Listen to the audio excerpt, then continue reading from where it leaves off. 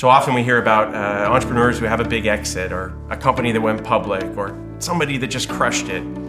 Some of our guests are that way. And it's really easy to think like, oh, that person had a great idea and they just crushed it and they made a bunch of money. That does happen, but that's extremely rare. If you're thinking of starting a business, step one is break free from your job.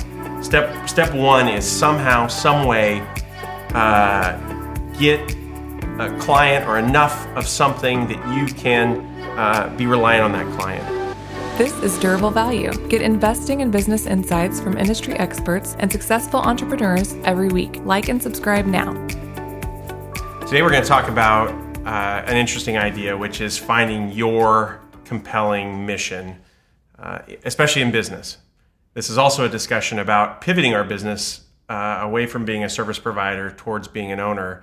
But I want to dig in today into the why. There's a lot of cool things about owning a business and owning buildings and being an owner versus a service provider. But most importantly, I believe, and we're going to talk about, a much greater sense of mission and importance in what we're doing. Any thoughts on that? Well, when you say an owner versus a service provider, what do you mean by that?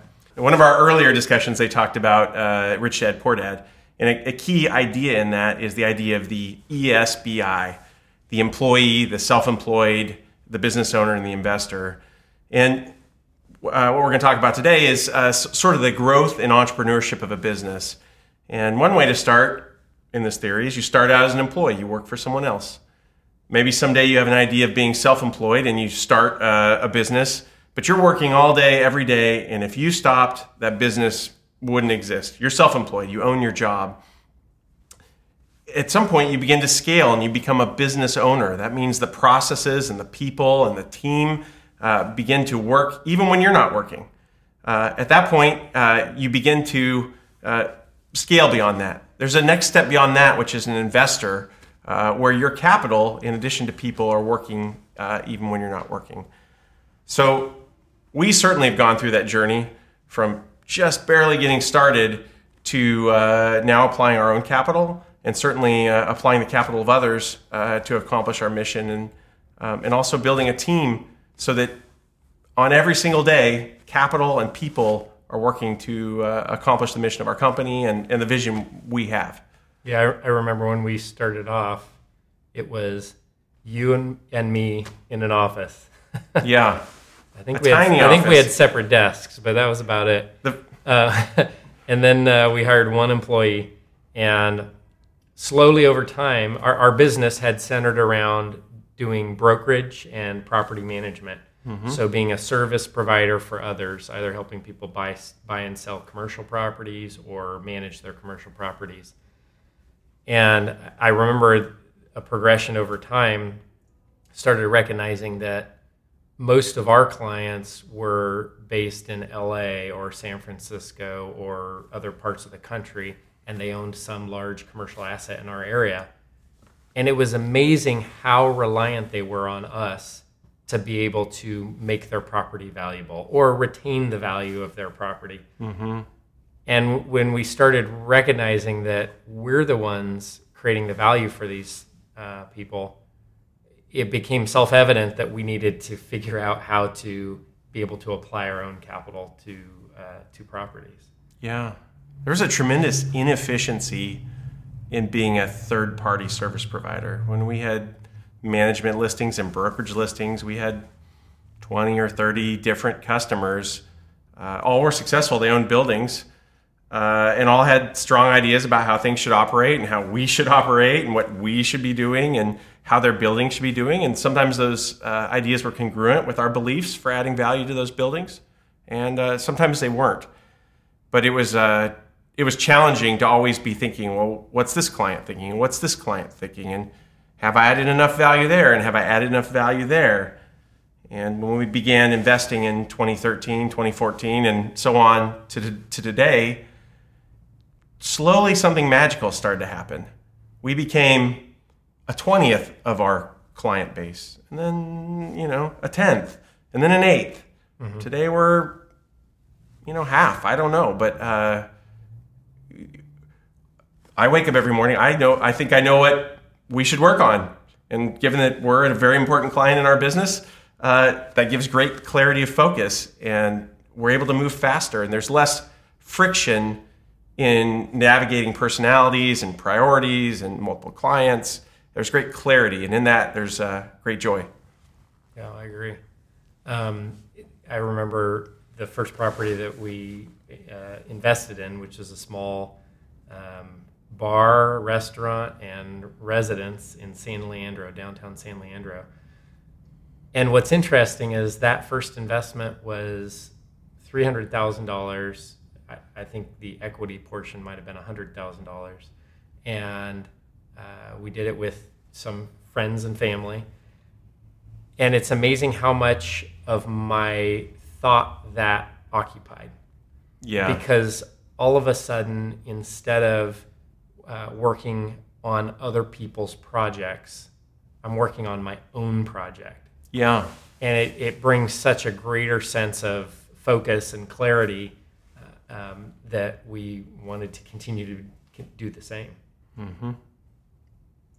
One challenge when you have a lot of clients and you know decisions need to be made, you spend a large part of your day thinking about how to approach that client, getting them on the phone. Maybe they're part of a committee. Maybe they own the building, in a trust with 5 people. And you think you should add a tenant, or you think you should do an improvement, or you think you should build a new entrance or change the color of the building.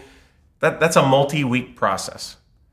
That's probably 4 hours of time. There's a lot of drag and inefficiency in that. When we own buildings, and as we own buildings, especially in my role, I drive up to a building. I'm very familiar with the plan of this building. I'm very familiar with the budget for this building. I'm very familiar with the tenants and the goals and where we are in our process. And if an entrance needs to be built, I'm able to make that decision and it gets built. And that can be a 10-minute decision that could normally take weeks. And when you operate in that way, you can scale much faster. I love that. Yeah. By the end of 2021, what will work look like? Get our in-depth analysis and 5 predictions for the future of work and office space in our report, The Future of Work. Download at GresetaPartners.com. What advice do you have for people that are in their business right now, being a service provider and making that conversion to where they're actually investing within their business? There's lots of pivots on this journey, and get to the next pivot.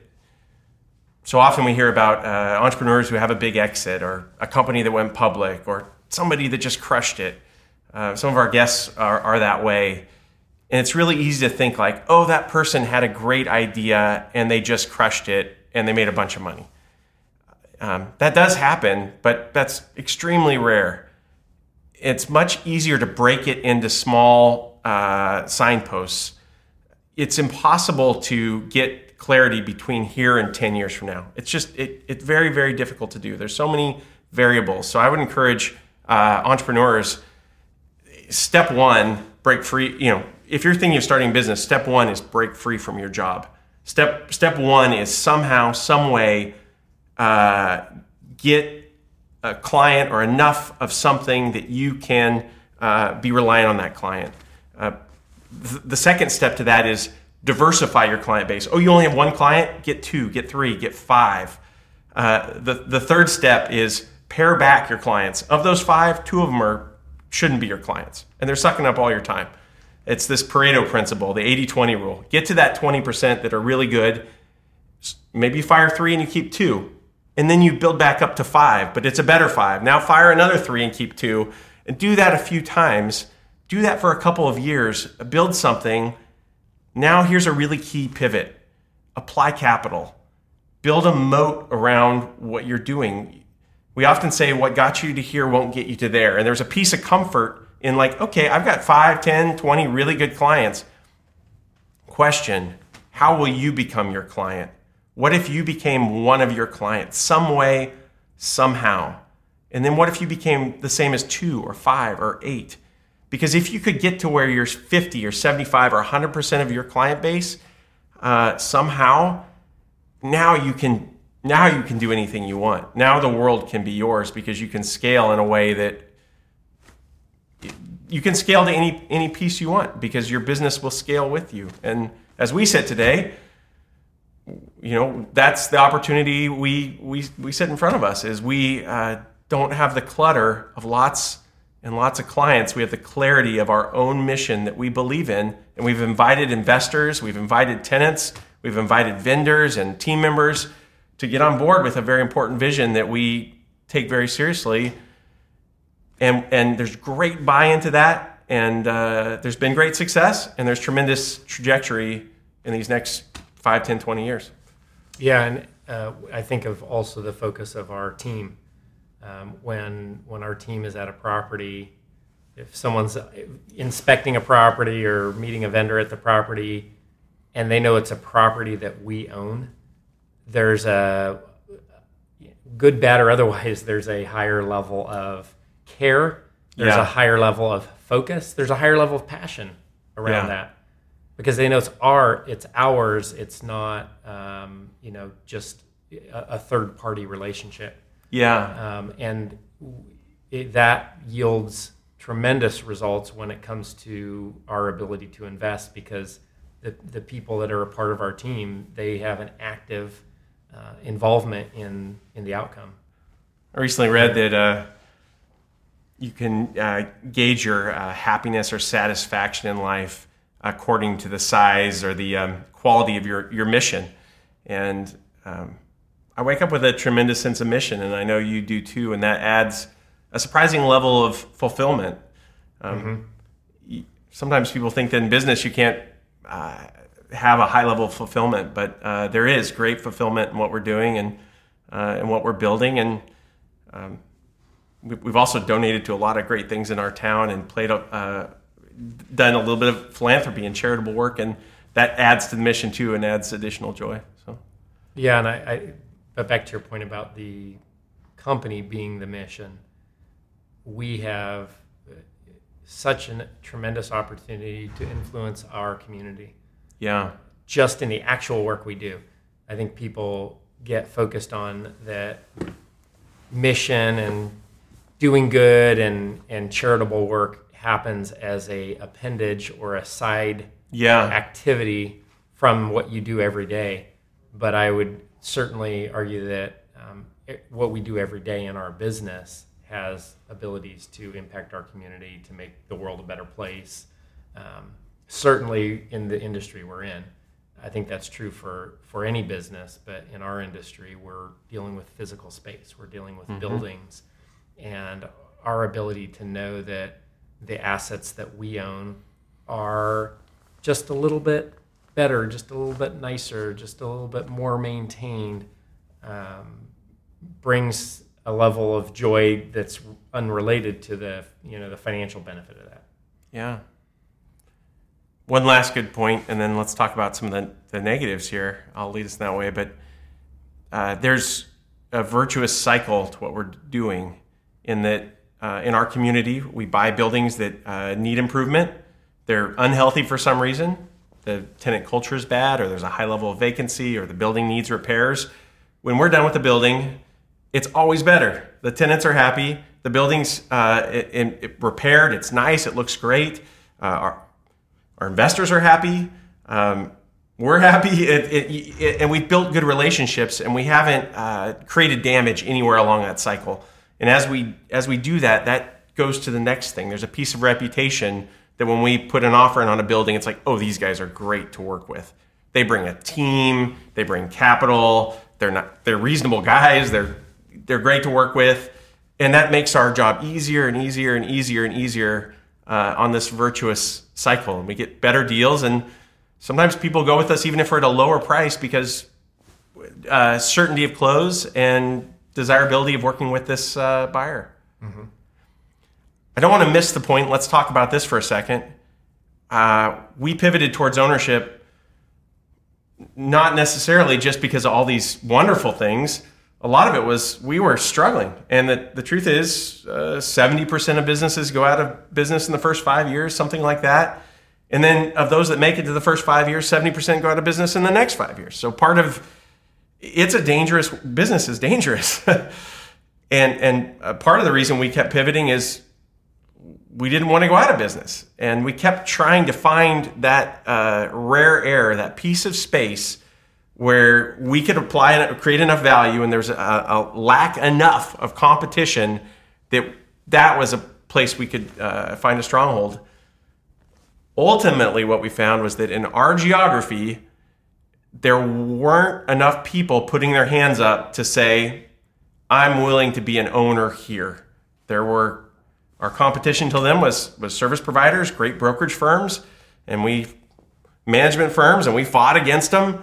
But nobody was putting their hand up and saying, I'm willing to apply capital and sign my name on that line and believe in what we can accomplish here. And we did that. And even still, our competition's pretty scarce. Yeah. Any thoughts on that? Well, and you mentioned, I think earlier, building a moat.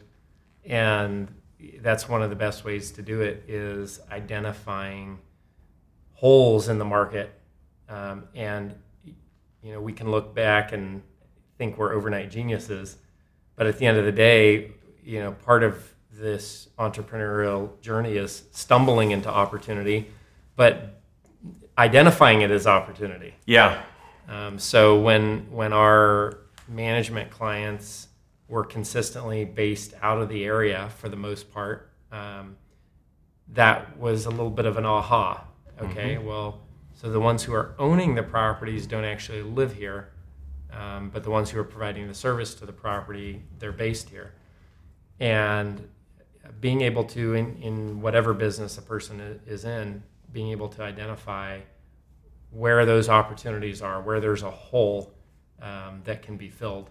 Because once you fill that hole, now it's very difficult for someone else to come in and try and do the same thing because they've got direct competition, versus when you move into a space that is lacking competition, it's kind of it's like homesteading. Yeah. Competition isn't quickly built. It's often easy to think that maybe someone would just come into our market and do kind of the stuff we're doing and we'd compete head to head. But the truth is, it took us 12 years to get to these chairs, and there were a lot of lessons learned along the way, and we learned them differently. And those two things, our ability to make decisions together, as we've talked about a lot, has made a big difference. So we're analyzing. Prior to this meeting, we were analyzing a property, and we each had very different ideas. And I think we walked away both a little bit sharper. But my point in this is that character is a big deal. Resolve and grit are a big deal. Experience is a big deal. Vision and future and purpose and having that noble mission and believing in where you're going, all those are big deals, and those are not achieved easily or quickly. They're built over time. And we didn't recognize the joy that we would find until we were there. So I think an important thing to reflect on is being able to search for that space where you find that joy, because it makes the challenge of business so much more rewarding. Thank you for listening to Durable Value, an investors podcast, where we demystify commercial real estate with safe, sound investment strategies to help you balance your portfolio. If you enjoyed this podcast, be sure to rate it on iTunes or wherever you get your podcasts. To learn more, visit CrusaderPartners.com, where you'll find more information, investors tools, case studies, and more. This podcast is hosted by Joe Muratori and Ryan Suela. It's produced, edited, and mixed by Melodic, with intro music by Ian Post. Thanks again for listening, and we'll see you next time.